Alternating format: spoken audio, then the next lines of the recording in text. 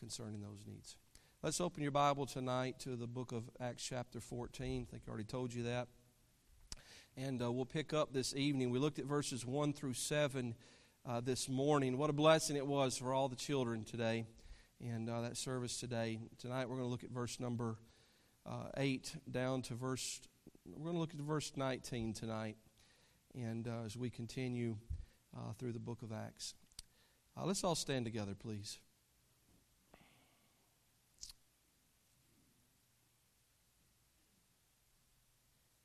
And there sat a certain man at Lystra, impotent in his feet, being a cripple from his mother's womb, who never had walked.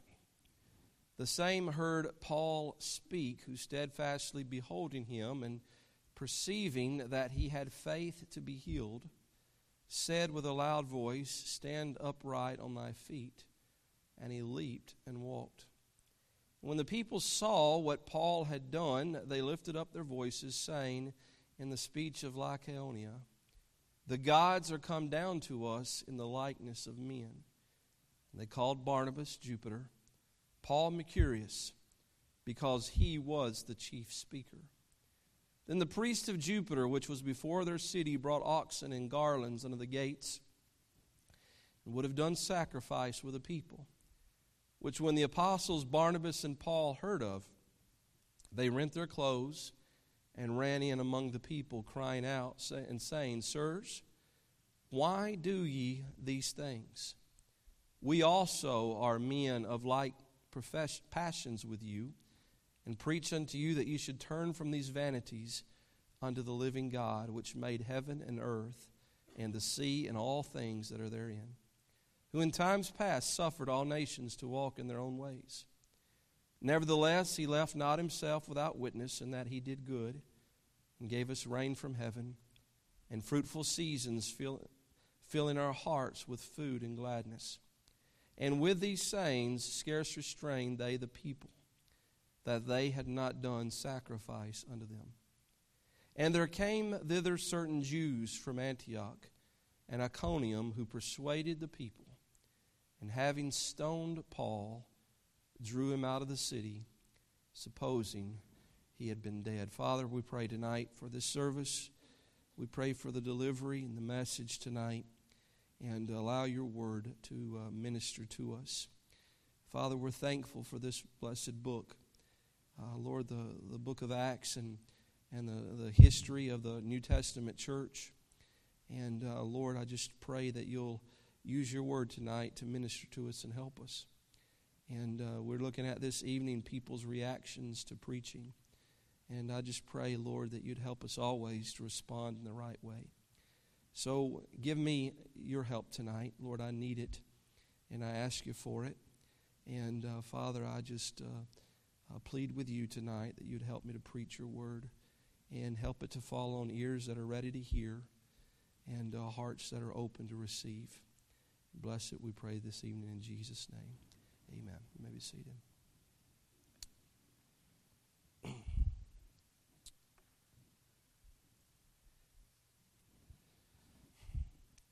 My call to ministry was a little bit different than most, and I often get asked about that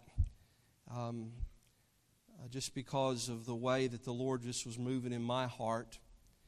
When I was 19, I just fell in love with the Bible, and I just couldn't get enough of it, and I fell in love with preaching. And I like to hear good preachers, and I sat there every service. And to this day, you can ask my wife, I have filing cabinets full of notebooks of sermon notes that I would take. And just things that I would write down throughout the different messages that I heard preached. And every preacher was different. Everyone had their own style. They had their own ministry. And they reached people in different ways. And I noticed that. I always noticed a little bit of that. And over the years, I've tried to take a little bit of all the different ones that I heard and apply it to my own personality and how God could use that. And just excited to hear the word preached. And my calling to ministry was different in the sense that I just had a burden in my heart to tell people about Jesus. And I would work in the day, I'd go home at night, and I'd go visit someone. And I just wanted to share what God was doing in my own heart. And the Lord just started opening up opportunities. And He gave me youth groups to speak at. He gave, my pastor allowed me to preach the very first sermon on a Sunday morning on Father's Day of all times. And I remember after that service, somebody said I was always touching my nose for some reason. I'll never forget that. You always remember the negative things somebody says, right? You kept touching your nose. I don't know. I was looking through some things the other day, and I found that very first outline that I'd preached on Ephesians chapter number 2. And just desired to tell people about Jesus. And then God started opening up opportunities. I'd speak at a school. I spoke at a school and spoke to every kid from 7th grade to 12th grade. And God just gave me opportunities to share His Word and tell people about the goodness of God and the grace of God. And I started getting the rescue mission, and I noticed people had different reactions to preaching. Some people, they would get excited when you preach, and they'd say amen, and they'd get, they were all in the service, and I'd get done, and some guy would come over to me, and he'd hold up his book about Daniel Boone and says, if you really want to preach, you ought to read this book right here about Daniel Boone. And I said, well, that's interesting. That's an interesting take on preaching. You just have different reactions. And tonight we're going to look here in this passage at the reactions. I could preach this message and this outline in a lot of different ways, and the Lord just directed my heart to focus on the reactions that people had to preaching. And the first thing I want us to pay attention to tonight is a testimony of the individual in verses 8 through 10. And we see here that Paul proclaimed God's power. And in these 3 verses, the Bible emphasizes this man's hopelessness. It says his feet were impotent, meaning they didn't work. It says there in verse number 8 that he was crippled from birth. So his feet are impotent, he's crippled from birth. And then it says that he couldn't walk. I mean, not to beat a dead horse, right?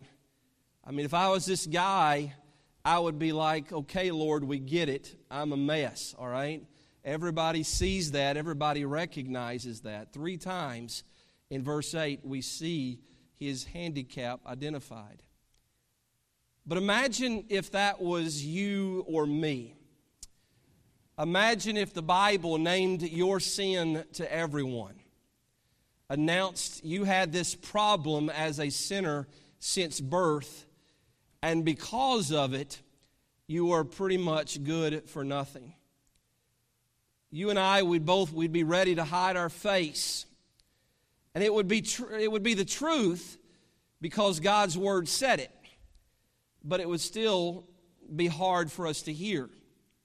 And our face would tell everyone what we thought about it and what we thought about the preaching. This is your sin. You've been this way since birth. You're pretty much good for nothing. And our face would reflect the thinking that's going on in both our mind and our heart. And I don't think it's any surprise that when I'm preaching, I like to look people in the eye. And I'll call out Andrew by name. Because I want to have a relationship while I'm talking to you. I want to preach. And I want to see your face. I told you I was speaking to the football team on Friday. And I was preaching on verses 1 through 7 about being mature and handling distractions that are around us and getting better and improving, and just how the Bible applies to all aspects of life. And I stated at one point, all the guys are sitting in front of me, and I looked over this direction, and there was a guy sitting on the bench right beside a locker. Coach Plunkett was to my right, and I just in passing was talking about Paul getting stoned, and I said, I bet some of you have been stoned before. I said that. And when I did, James, I'm looking at this one kid. I'm looking at him in the eye. And I'm waiting to hear the reaction that I would get. And while I'm looking this kid in the eye, he's looking at me. And suddenly he just kind of shrugged his shoulders and who, me? You know, he just, I didn't say you did, young man. I'm just looking at him in the eye was bothering him. He's like, I don't know the kid's name, okay? I don't know anything about his life. But suddenly just looking in his eye got a reaction. When I'm preaching, I realize people are making a judgment of me. And don't tell me that you're not. People, when they hear a preacher for the first time, they want to know, what's his style like? Is he more of a preacher or a teacher? Is he a camp meeting style preacher or is he scholarly? Is he loud or is he monotoned? Does he move around a lot or does he stand still? Is he passionate? What kind of storyteller is he? Does he keep my attention when he speaks? How good is he at relating to the people? Is he approachable or impossible to talk to? Is he funny or is he serious? Does he preach to people or at people? How well does he know his Bible? Does he alliterate his messages? That was a good sermon. That was a bad sermon. I like him. I don't like him. Anytime a preacher is preaching, people are making judgments. What most people don't realize while a preacher is preaching, he's also reading the crowd. Because I can be preaching away, and while I'm preaching, something gets my attention. Somebody gets my attention, and I'm watching everyone. I'm trying to read everyone and seeing if they're listening, how their reaction. I want to know what's going on in Cecil Berry's life. And while I'm preaching away, I can see some things by just his face. Just the look that he has on his face. Just a minute ago, you wondered what I was about to say about you. Just you can just tell by the look on your face. All right, so you're reading people, and you're trying to. All of this stuff is just running through your mind. I remember years ago, I was preaching a revival service, and it was at this time the Lord was bringing me from just being a preacher to become a pastor. For 10 years, I never had a pastor's heart. I did not want to be a pastor. But the Lord was changing my heart. And I had been fasting and praying about God's direction in my life. And I knew that He wanted something else from me. And I was preaching this particular revival service. And that night, there was some people in the crowd that night, and they were looking for a pastor. And when I got done, the service was over. They looked at one another. And they came by me and they shook my hand, and I said, I'll see you guys soon. I never met them before. And they just looked at one another, and they thought that was a God thing. And so they called my pastor and wanted to know if I would be interested in being a pastor. And I ended up becoming their pastor. Same service. I'm preaching. And I'm going to say he's sitting about where Brian Barlock is sitting, in a much smaller auditorium. But there's this guy that I know, and he had started a church. And he wanted me to become the pastor of that church. He wanted me to come there. I'd preach on their occasion, but I just didn't feel led to go there. And I remember him sitting in the congregation that night. And I'm preaching on Genesis chapter 3 on the fall of man. And I'm preaching, just preaching away, and I get to a place in the message where I said, some of you need to come out from among the trees.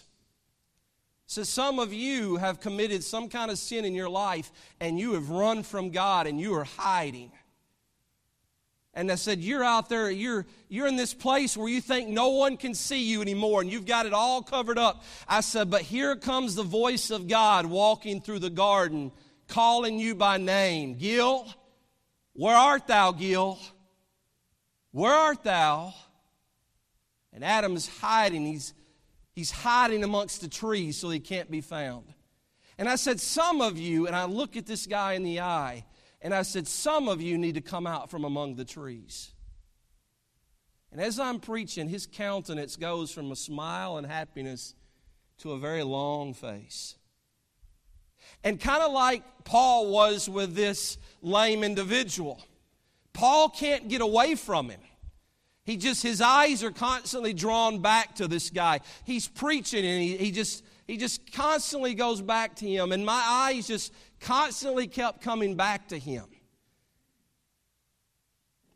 And I remember after the service, he didn't come up to talk to me like he always did. He ran, I'm not going to say he ran full speed, but he got out the door of that church as fast as he possibly could. And later that week, it became public that he was having an extramarital affair. I didn't know what he had done, Brian. I didn't know, but I could see in his eyes. I was reading his face, and I was noticing his reaction to preaching. And his reaction was, get me out of this place. Changed his whole life. Pretty much lost everything, James. Paul, he is preaching away, and this gentleman gets his attention. He was excellent at reading the crowd. And he looks down at this man whose face and handicap Paul noticed. He couldn't get away from him. Paul saw his broken body and need, and he saw faith in his eyes. And just at random, Paul stops preaching, and he tells the man to stand to his feet. And the Bible doesn't say that the man offered up an excuse. It just tells us that the man had never walked before, suddenly stood to his feet, and began to leap as he walked. And I'm going to tell you something, that got everybody's attention.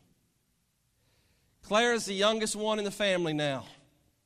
There she is. The boys are getting older. We used to have our very first house on New Market Road. We had a 2-story Cape Cod house. And the boys' room were upstairs, and their play area was in the room right above the living room. I'm going to tell you something, it got loud. They never played quietly. It was always jumping, right? And Claire is at the age now, she is always jumping. She is doing flips. She is jumping from the ottoman to the chair. She's jumping from one thing to another. It's good to be young, isn't it? She does it. If I could do that, I probably would do that too. You know, I remember one time we had a 3-on-3 tournament, and I used to be able to jump up. I couldn't dunk, but I could grab the rim with both hands, and I'd yank that thing down. And I was out there with the guys, and I thought I'd jump up there to touch the rim, and I barely got the net. That was just a few years ago. I embarrassed myself is what I did. She's jumping everywhere. This guy had never walked before. And suddenly he stands up, and he's so excited that as he walked, he was leaping. I picture him skipping through the crowd. And I often wonder when I'm reading the Bible, I wonder what the Bible doesn't tell us. Because I wonder if there were other cripples who were told to stand to their feet but offered an excuse, found a reason why they couldn't do it and offered that reason, and as a result remained crippled all their life. And because of their lack of faith, Gil, God doesn't put it in the Bible. The story could have been a glorious testimony of God's power and grace and their lives transformed, but we never knew them because they rejected faith in God, and they reasoned with themselves, and they denied the faith. And what the power of God did for this man physically offers all of us the same spiritually, because everyone has been crippled by sin. We try tirelessly to make ourselves the best this life has to offer, but it always leaves us wanting. And Jesus comes along and he says, "Here, why don't you take my hand? Why don't you stand up for the first time? He says, I'm going to give you a new life. I'm going to transform you into a man that people won't recognize. I'm going to give you a joy that will cause you to shed happy tears. I picture Jesus saying, hey, do you believe me? If so, then take my hand and let's walk together. I'll lead you down new roads that one day will become gold ones. I will lead you beside still waters that will soon you'll find to be clear as crystal. I'll give you an understanding of my word that will guide your path. I will give you reason to shout and jump for joy. I'll give you a comforter who will calm your fears and anxieties. And I will send you on a journey to share with others, so that you might be able to walk to them and tell them how you learned to walk for the first time spiritually. God offers that to everyone. And some people rise to their feet and they begin to walk and they begin to leap and they're ready to praise the Lord. And I imagine some just, I'm happy staying crippled. I'm happy just staying in my condition. And never experience what it is to be saved and forgiven. This man, he heard Paul preach. He couldn't take his eyes off of him. Paul noticed his reaction. He noticed his countenance, and he perceived it in this man. He had faith to be healed. And this man didn't offer an excuse. By faith, he just stood up and he saw what the power of God could do in his life. Secondly, we see the praising for the preachers in verse 11 through 18. I've learned a lot about people through the years, and I know that you have too, and I'm always amazed at how fickle all of us can be. All of us can be. In these 8 verses, they're ready to offer sacrifices to this pair of gods. In verse number 11, the Bible says, and when the people saw what Paul had done, they lifted up their voices, saying in the speech of Lycaonia, the gods are come down to us in the likeness of men. Then in verse number 19, they're throwing rocks and trying to kill the preacher. Do you see that? You question, well, what happened? What took place? And I don't think we could go through the extensive list of possibilities because they're too diverse. But I was thinking about different things throughout Scripture. In John chapter 6 and verse 66, the Bible says that many of Jesus' disciples walked no more with him because of their own lack of understanding and disbelief. You can think of the crowd in Jerusalem who cried out, Hosanna, King of the Jews, one week. And the Pharisees were to the point where they were concerned that the whole world would turn to Jesus. But the next week the city was yelling, crucify him, crucify him. And everyone who once traveled with him fled away. John the Baptist was the favorite preacher of Herod. He loved to hear the Baptist speak, but one day he would be responsible for taking off his head. In Philemon 24 and Colossians 4 verse 14, Paul mentions his fellow laborer Demas. Yet in 2 Timothy 4 verse 10 he wrote, for Demas hath forsaken me, having loved this present world, and is departed. John Mark was someone who traveled with Paul and Barnabas, yet for some reason decided to part ways with the new missionaries, and he returned to Jerusalem. And later when Barnabas wanted to give John Mark a second chance, the contention between Paul and Barnabas was so sharp that the two decided to separate their ministries. Yet in 2 Timothy 4 verse 11, Paul wanted Timothy to bring Mark to see him one last time, saying, he is profitable to me for the ministry. So people can be fickle, including preachers. Their loyalties and affections can change at any time. Verse number 11, They see what Paul and Barnabas did, and they thought, the gods are come down to us in the likeness of men. In verse 12, they called Barnabas Jupiter and Paul Mercurius, because he was the chief speaker.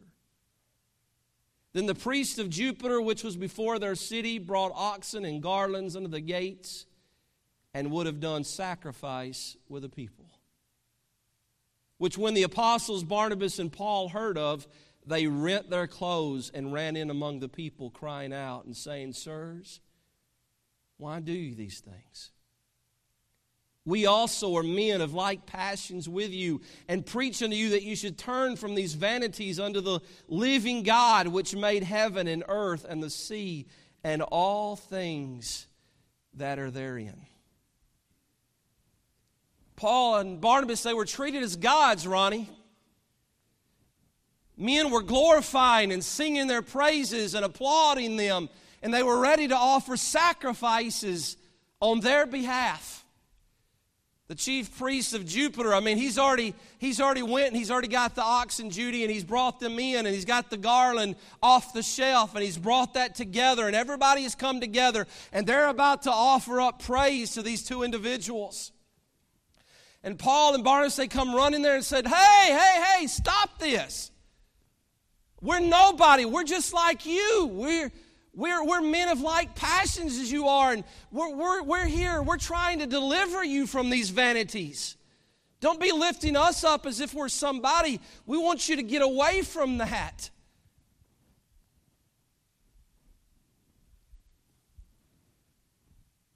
And begin pointing them back to the living God. In verse 16 and 17, when Paul preached to the Jews, he delivered the written word of God as found in the Old Testament. We saw that last week in the Jewish synagogue in Acts 13. But when he's preaching to the Gentiles, he appeals to the omnipotent omniscience of God. He says, and who in time past suffered all nations to walk in their own ways. Nevertheless, he left not himself without witness, in that he did good and gave us rain from heaven and fruitful seasons, filling our hearts with food and gladness. And with these sayings scarce restrained they the people, that they had not done sacrifice unto them. Gil, the most important person you can have a relationship was with God. Amen? I hear you, John. I just can't see you. There you are.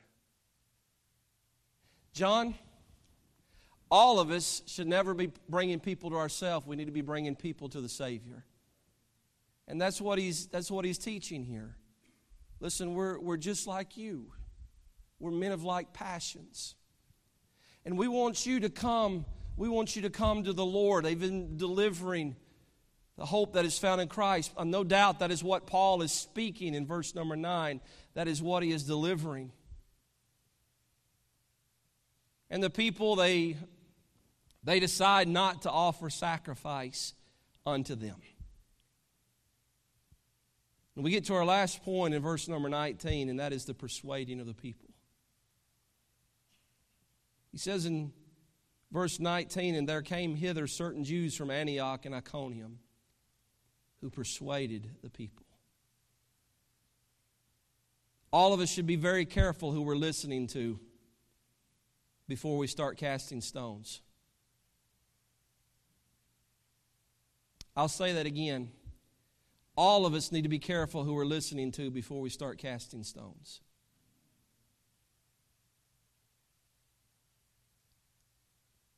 In John chapter 8, the Pharisees were ready to cast stones at the adulterous woman, but they dropped them where they stood when they gave Jesus an opportunity to speak.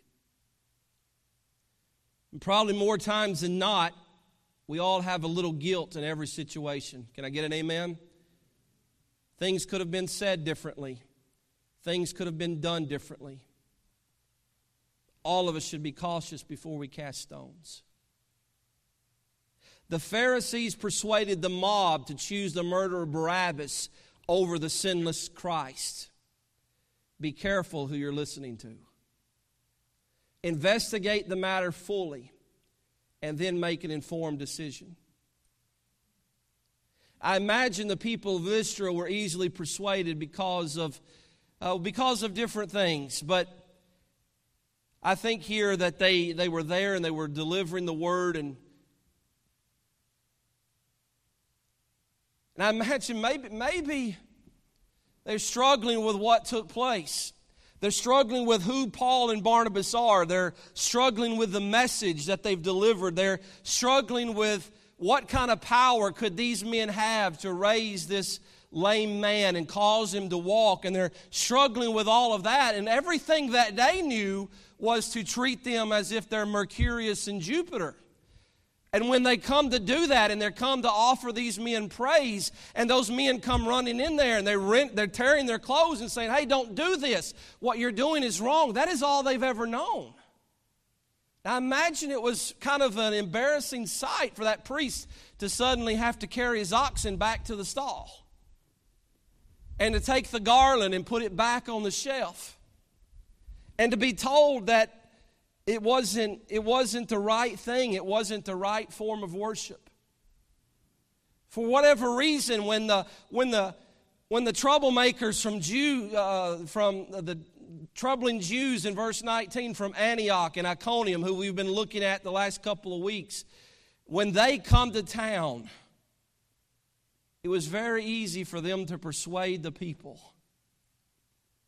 And together, the ones who were ready to treat them as gods, they've got a stone drawn and throw it at the Apostle Paul. And the people drew him out of the city, supposing he had been dead. They supposed he had been dead, not because of their imagination. That word describes that it's based on evidence. They had every reason for that man to be dead. And so they drug him out of the city.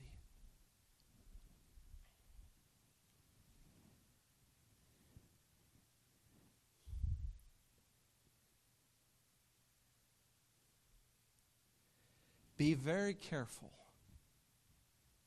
in life who you're listening to. Be very careful of being easily persuaded.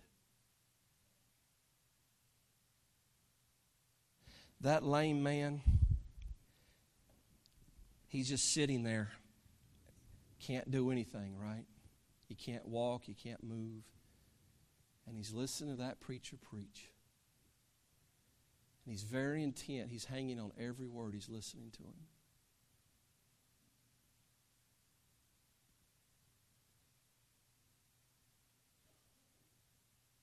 Brother, you got to quit yawning so much.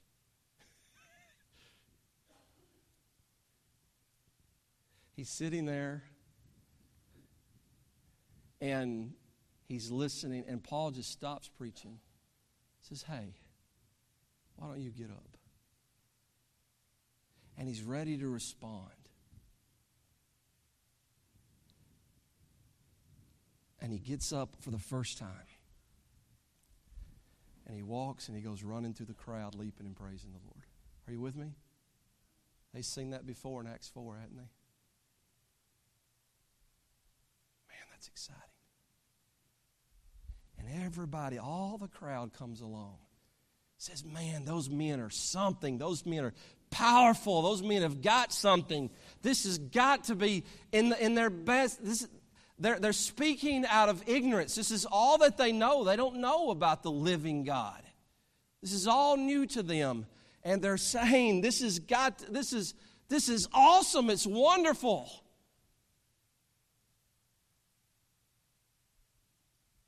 And they're ready to praise these men.